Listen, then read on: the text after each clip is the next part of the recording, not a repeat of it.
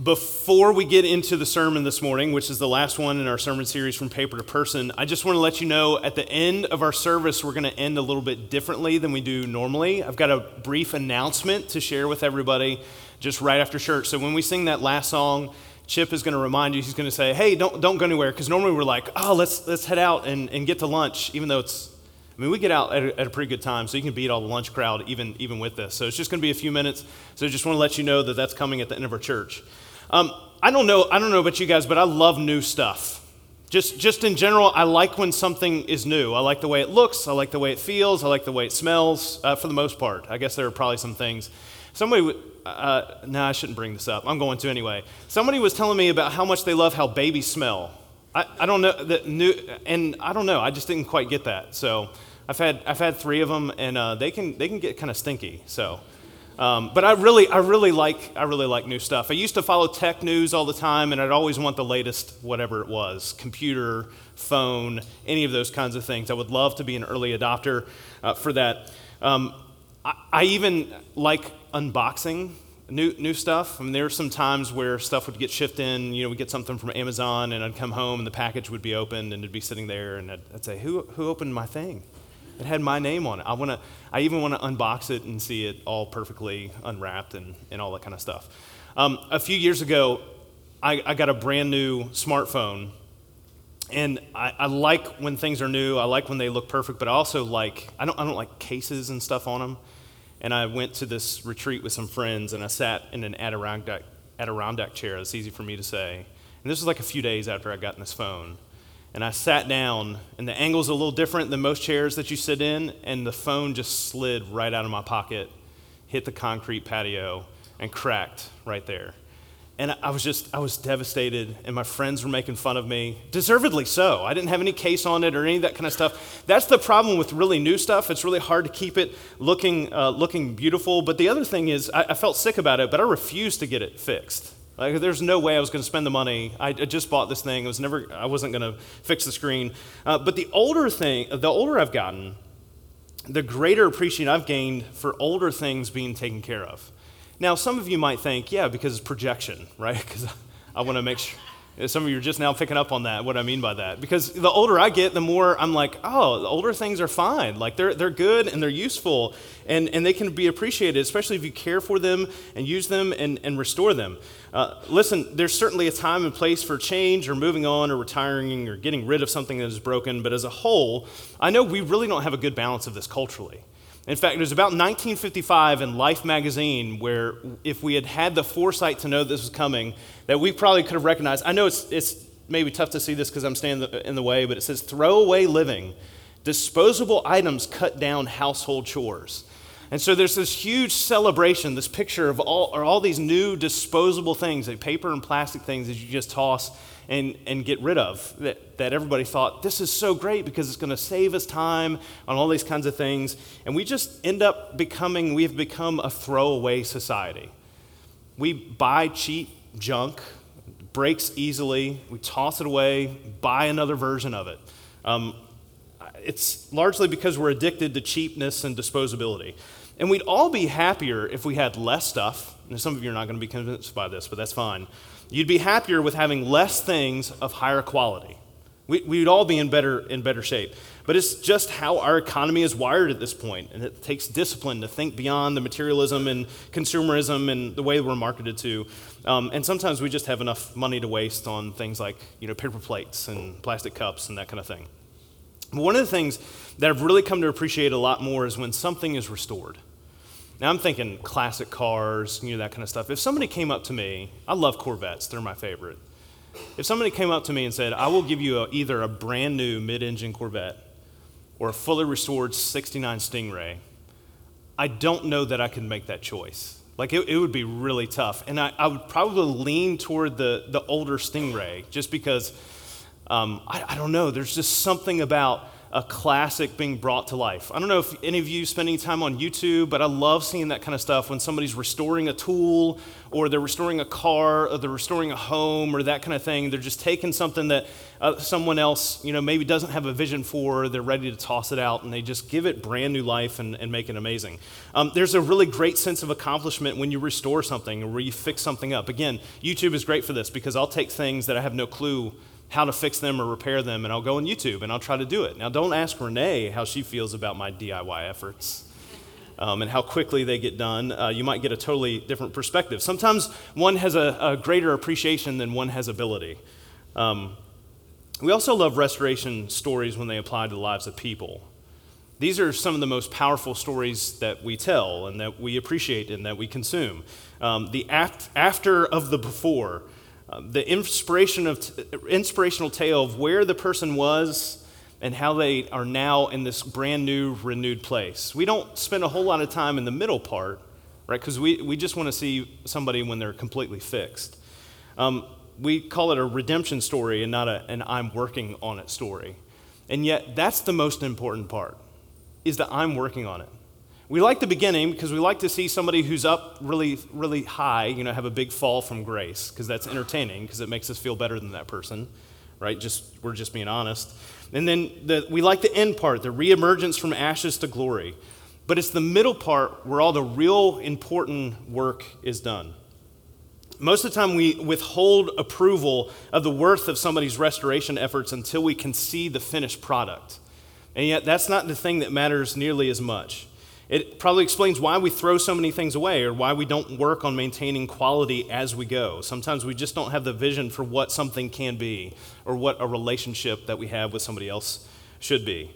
And we've been talking about that through various encounters with Jesus over the past few weeks. In matters of shame, we've talked about shame, we've talked about doubt, we've talked about dignity, we've talked about grace, we've talked about who's in and who's out. And how when we trust Jesus at his word and put his word into practice, he moves from just being an idea on paper to someone who actually changes and transforms our life into who we are restored to be like. The fact of the matter is that we all come to God broken, every single one of us, and he's willing to restore every single one of us. There are no throwaway people. On the one hand, it's very difficult for us to humble ourselves for the forgiveness that this kind of belief and faith requires to participate in when it comes to others. On the other hand, it can be very difficult to humble ourselves to acknowledge how our pride gets in the way of the work that needs to be done, because we all need work. Don't elbow the person next to you, but you could, because whoever it is, they need work. I think most of us are aware of that. We probably have some unhealthy things that we've internalized that keep us from the work that God can and does do in us. We'll compare ourselves to somebody else. I'm not as bad as this person, so I'm a good person. Or maybe some of us think that we're not worth it, not worth the time and effort. Or some of us think that we can't be fixed at all. It's not possible. And some of us just think that there are more pressing matters in life. There are other things that I need to take care of. There's a passage in John chapter 8 that we're going to be reading together. It's in verses 1 through 11. So if your Bible's with you this morning, go ahead and turn to that. That illustrates the way in which Jesus restores us. But before we read the text, if you open up your Bible or your Bible app, as you look at that text, you're going to see a note in this section of Scripture. Most of the time it's in double brackets in the text. And it says, there's a little bit of note for this passage, and it says that the earliest manuscripts do not include this passage. So I'm going to take just a brief couple minute, little crash course in textual criticism. Are you familiar with that term, textual criticism? Okay, maybe like a couple of us. Okay, so the Bible is the best, most well-attested ancient text that exists. So, for example, we look at Shakespeare, copies of his plays. How many of those do we have? Maybe 10, maybe 20, something like that. Aristotle, what do we actually have from him? Maybe we have 5, pieces of paper that have some words that are attributed to him, that kind of thing. For the Bible, there's tens of thousands of documentation. All right. So as far as it comes to what does the Bible have to say, and all of these copies of things that we have to develop our text and what we have, that's what we look at. We look at all of these things. So this passage of Scripture is pretty late as far as when it comes into being a part of the copies of Scripture. And so probably what happened is somewhere along the line, there's an oral tradition that somebody had heard that was passed down about Jesus, or there was somebody who wanted to provide some commentary about how Jesus interacts with people, and they included this in the text. So that's why this is there. It doesn't have anything to do with the historicity or reliability of the Bible. It's just this particular passage of Scripture that is included in the text that didn't exist within the most earliest manuscripts. All right? If you have more questions about that, I would love to answer those, and we can talk about that more, because there's so much more that we can say about it. What it does is it provides commentary about the common character and nature of Jesus that we find all throughout the New Testament. All right? So let's read the text. In John chapter 8, verse 1, Jesus went to the Mount of Olives. At dawn, he appeared again in the temple courts where all the people gathered around him, and he sat down to teach them. The teachers of the law and the Pharisees brought in a woman caught in adultery. They made her stand before the group and said to Jesus, "Teacher, this woman was caught in the act of adultery. In the law, Moses commanded us to stone such women. Now what do you say?" They were using this question as a trap in order to have a basis for accusing him. But Jesus bent down and started to write on the ground with his finger. When they kept on questioning him, he straightened up and said to them, "Let any one of you who is without sin be the first to throw a stone at her." Again, he stooped down and wrote on the ground. At this, those who heard began to go away one at a time, the older ones first, until only Jesus was left, with the woman still standing there. Jesus straightened up and asked her, "Woman, where are they? Has no one condemned you?"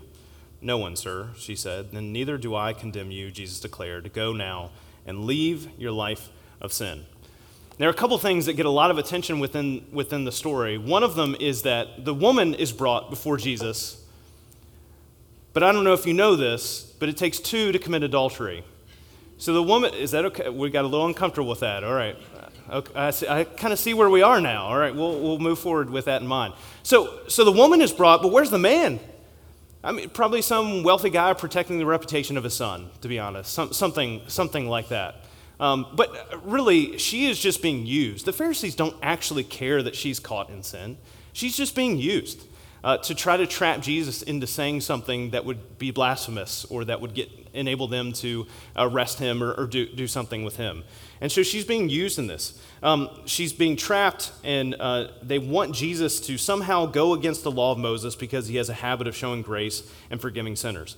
And so we don't know exactly what the situation is here, other than somehow this woman was caught having sex outside of marriage, and they bring him to Jesus because they want to catch him in not being graceful or in not providing justice against sin. The second thing that gets a lot of attention in the story is what did Jesus write on the ground? Because we don't know. Jesus kneels down and he's writing on the ground. There's so many different ideas of what this might be. Maybe he's writing down everybody else's sin there in the group. That would be fun, wouldn't it? Kicks and giggles. Get together with a small group, and you're like, can you believe that person who committed that sin, in pop culture that we talk about? And we're like, yeah, but you remember what you did last week, and we just all kind of know. That'd be awful. It'd be terrible and so embarrassing, and we probably wouldn't come to small group. And maybe I don't know, why did the older ones leave? And maybe he started with them. And he's like, well, Jack over here, this is what he did last week. And Jack's like, man, all right, I'm leaving. Maybe it's just because they're older and wiser, and they kind of understand that what they're doing is wrong. And they had the good sense to be embarrassed by using this woman to score religious points against Jesus. But here's what really matters in the story. All right, those are the things that capture our attention. Oh, we really want to know what Jesus wrote, all those kinds of things. Or where was the guy? What happened there? What really matters in the story is that Jesus doesn't let her get tossed out and destroyed. Jesus sees the situation. He knows what the Pharisees are trying to accomplish. They don't actually care about this woman's well-being. They don't care about her soul. They don't care about what God has to say about this. But Jesus doesn't let her get tossed out and destroyed because he knows that despite her broken state, and make no mistake, she has sinned and she is in a broken state, this need not define the whole of her existence. And this is something that is consistent in Jesus' interactions with people. So even though we're taking a part of the text that's not part of the original in what John placed as he was writing his biography about Jesus, if we look at John chapter 8, verse 11, no one's here to condemn me. Then neither do I condemn you, Jesus declared. Go now and leave your life of sin. Here's a parallel teaching of Jesus where he says the same thing essentially in John chapter 5. He's healed a paralyzed man near the pool of Bethesda, and later Jesus found him at the temple and said to him, "See, you are well again. Stop sinning, or something worse may happen to you." The two things that this story about Jesus conveys that are most important and most consistent with well-attested facts about Jesus' life and how he treats us and how he interacts with our lives is that one is that Jesus does not condemn her for her sin. This is an important distinction between the word judge and condemn. Jesus does not judge her for her sin. We all have the capacity for change. Every single one of us. Everybody that we know. Are there some exceptions to this? Yes, sometimes. The Christianese way would to say it would be that sometimes people have hardened their hearts, and that's because they have participated in sin to such a degree and such an intensity and such a length and amount of time that it rewires. The way that we would say it when we study people's brains and we study addiction is that it rewires our brain chemistry. We participate in those things long enough. And so, yeah, that does happen. However, it makes the restoration process more difficult, not necessarily impossible. And with Jesus, the work is always worth it. It matters. Grace isn't about not making sin a big deal. You know, Jesus isn't looking at this woman and saying, who cares? You're fine. Like, let's go hang out. Like, that's not his response here. There's even a rhetorical question that Paul asks in Romans chapter 6. He says, "Shall we go on sinning that grace may increase?" And he says, "By no means." When we don't do anything about our sin, we condemn ourselves and consign ourselves to death and separation from God. We exchange what we're supposed to experience as a steady, increasing joy over a lifetime for temporary bursts of ecstasy that we increasingly do worse and worse things to try to capture when we don't live life the way that God designed for us and establishes for us as disciples of Jesus. What this woman had done was stupid. It was wrong. It was exchanging for a moment what we're supposed to experience in a lifetime of ongoing covenant. However, Jesus was not ready to toss her out. Even when condemnation is warranted in this time and place, Jesus wants to lead us to restoration. And that's the difference between judgment and condemnation. Jesus makes a judgment call about what's going on in this person's life, in this woman's life, but he doesn't condemn her. He doesn't toss her out. Jesus, tells her at the end, don't sin anymore. Like, go and do something different with your life. He tells her about her behavior and why it's wrong, but also shows to the crowd around her that this is not the end of the story and that she is more than just damaged goods, that she is valued and worth restoration. So many things like that in our lives. A month or two ago, I can't remember what it is, the timing chain, which is worse than the timing belt went on the engine in our 2006 Honda CR-V. And we're very frustrated. It actually happened on a Sunday morning. So I got in to turn on the car to come to church here, and that's just how things started that day. So we had to shuffle. So we got the car towed to the mechanic. The mechanic said, "It's your timing change, so you either need to get rid of your car and buy a new one or find a used one, or we can put an engine with 170,000 miles on it in there for you for a price that you definitely won't be able to afford." We said, "All right, let's not do any of those things." Thankfully, we know somebody who's an amazing mechanic, and talked to him, and he said, "You need to buy an engine imported from Japan." Now, if you don't know about this is important stuff. You can ask me about this later because I'm not going to belabor the story. However, but for a lot less, my dad and I went up to Northern Virginia, picked up an engine that was imported from Japan with only 60,000 miles on it, got it put in the CR-V, drove it here this morning. It's purring, like it's working better than it ever did. Now, yes, it was cheaper than buying a new car or a used car, which we wouldn't have been able to do anyway, so it doesn't really matter. However, we were able to, instead of just tossing this thing out, just a little bit of research, a little bit of conversation, a little bit of talking with people who know and who have been there, and we were able to have a completely different experience than where we thought we were headed. This to me is just a picture of how he looks at us. I mean, if our timing chain breaks, he doesn't look at us and say, all right, it's time to toss him out. He says, no, there's an opportunity here to restore. Maybe that's a silly illustration. It works, though. Jesus doesn't condemn us, and he also doesn't ignore. He doesn't condemn us for our sin, but he also doesn't ignore our sin. Conceptually, this is not difficult to understand, but practically living this out is far more difficult. I don't know if you know this, but if you go up to somebody and say, hey, you know you're sinning, right? Like, let me give you a list of all the things you're doing wrong and that God doesn't like and he's really angry about. Are you cool? You good? Like, let's get coffee and talk about that. We can do that anytime you want to. Just tell me what's going on in your life. I'll tell you what's wrong in your life. People don't react well to that. However, when we are there, I didn't mean to clap like that, but it works. When we are there for people when life is in pieces and we're there to help them pick those pieces up, we are often given permission to speak the truth. And when we follow Jesus in this approach when it comes to our own sin and how we live our lives, it gives us some credibility with which to speak into somebody else's life. It's not limited to that, but especially when something that we have personal experience with comes up in somebody else's life, we can say, listen, this is where I was in my sin. This is what I did as a result of faith in God and his love and grace for me. And this is where I am now.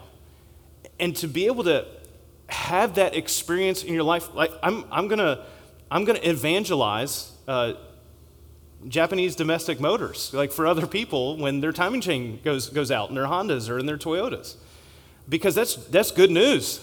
You don't have to buy a new car. You don't have to buy an engine with much more mileage on it.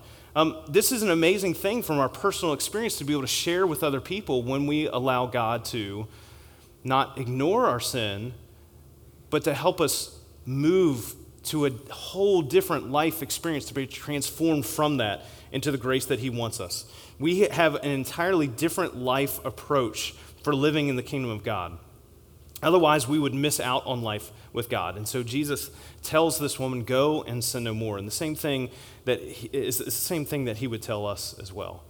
Now, maybe we would think, well, yeah, I got baptized, so I said yes to Jesus, faith, repentance, confession, belief, all that kind of stuff. I got baptized, but I don't know if you have, but since I've been baptized, I have sinned since then. I don't know if any of you have. Maybe I'm the only one, but there maybe have been one or two times over the years.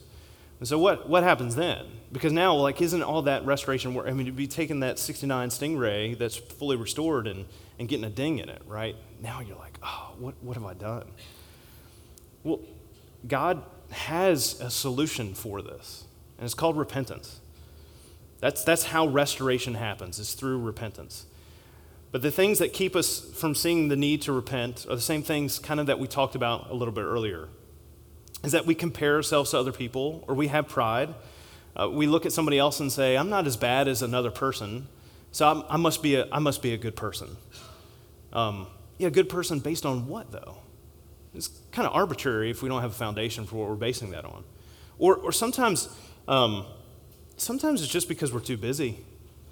We just don't even take the time to consider what the pace at which we're living life and how it's impacting us. We don't really even think about what we're doing. We're just kind of doing what everybody else does because we just kind of get in line and we follow along. And that's what you do. Sometimes it's because we're lazy and we don't even bother to find out if we're right or wrong. We just kind of, YOLO, I don't know. It's just I know nobody says that anymore, but it's such a lazy way to approach life. And sometimes it's because we allow our humiliation to overshadow our humility. So rather than being humble and recognizing that I've got something that needs to be worked on, I've got something that needs to be restored, and I need some help, and I need to gather with people that are willing to help me to do that, which is our small group, which is our church. Those are the type of people that we are supposed to be. In our humiliation, we kind of hide it out back, And we allow trees to grow in it and through it, and the bushes to grow up and the grass to grow up, and just kind of keep it out back there and covered up rather than humbling ourselves for God's mercy and grace. Go and sin no more is either the hardest thing Jesus has ever said and told us, or it's the best thing. Our faith tradition, I don't know if you know this, Velocity Christian Church, our faith background is called the Restoration Movement. The reason why I think this is so important is because the whole idea behind that is to look, hey, I get there are a lot of traditions out there, there are a lot of doctrines, there are a lot of theologies, there's a lot out there. The whole background of the Restoration Movement was to say, what does Jesus have to say about this? And what did the early church have to do? What does God's word, what does Scripture have to say about it? Let's try to do those things. And yeah, we're going to have personal things that we do. Like we choose to have electricity here.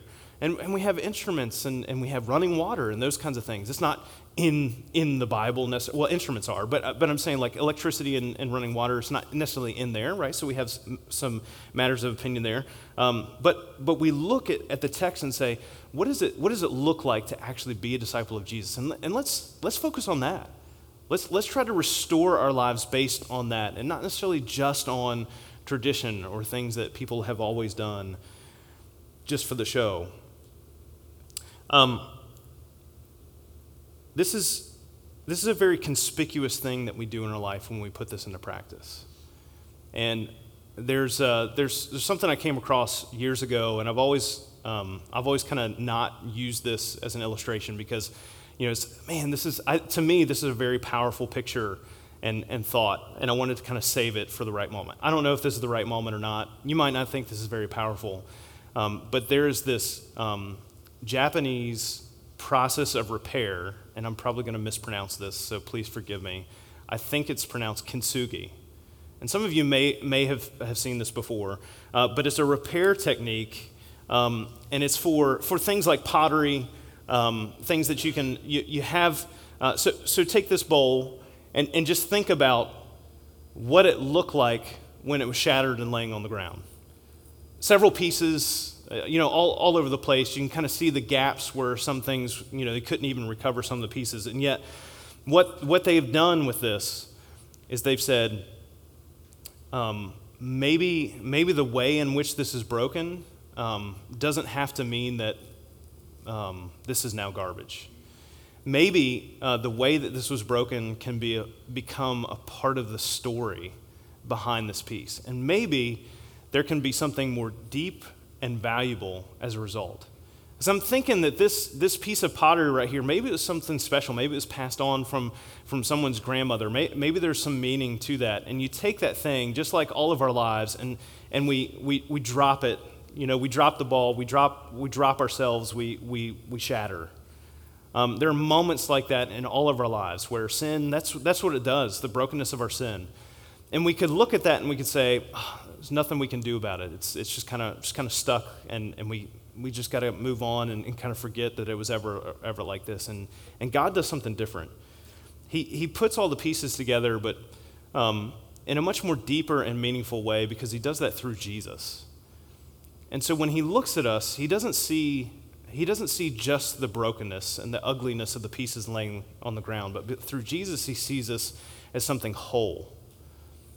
And something maybe even more special for having been through the repair process. Because these pieces are all glued together, but they also, the glue, part of what's put in there is, maybe you can tell at this point, is gold. And so this thing becomes more precious and more valuable for having gone through the repair process, and because of the value that was put into that repair process. And that's what God does through Jesus, is that his very own son dies and is resurrected to heal our brokenness so that we could be restored back to God. In Isaiah chapter 64, verse 8, Isaiah writes, "Yet you, Lord, are our Father. We are the clay. You are the potter. We are all the work of your hand." We could either pick up the broken pieces of our lives and toss them out, or somebody else's life and toss them out, or allow Jesus to put them back together in a more beautiful way. The more we go and sin no more, living a life of repentance, the more our cracks and brokenness become a beautiful reflection and reminder of the restoration power that the Holy Spirit is at work producing in us. When we reflect Christ after our restoration because of the resurrection, it's not because we're now perfect, but that because we know we are no longer condemned by our past, the best is yet to come in a future with God. And God isn't interested in tossing out his creation. He wants to restore us into something better for having been changed by Jesus. And so I want to encourage you this week, if there's something that maybe you have been delaying and dealing with, maybe something that you've been holding on to the humiliation more than humility of allowing God to change and restore in your life, I want to encourage you to deal head on with that thing, to meet with somebody about that thing.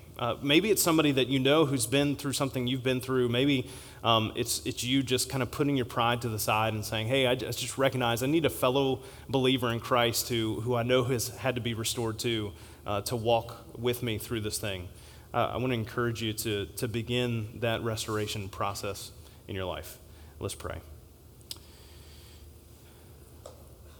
God, as we come to this moment together of sharing in a time of communion in worship, God, we praise you and we thank you for the ways that you have restored us, for the way that you have transformed our lives into something that is even better than it was before, despite having been broken. God, we praise you for this. We honor you for your grace and love and your mercy, the way that you work out your justice in our lives. It's in Jesus' name we pray. Amen.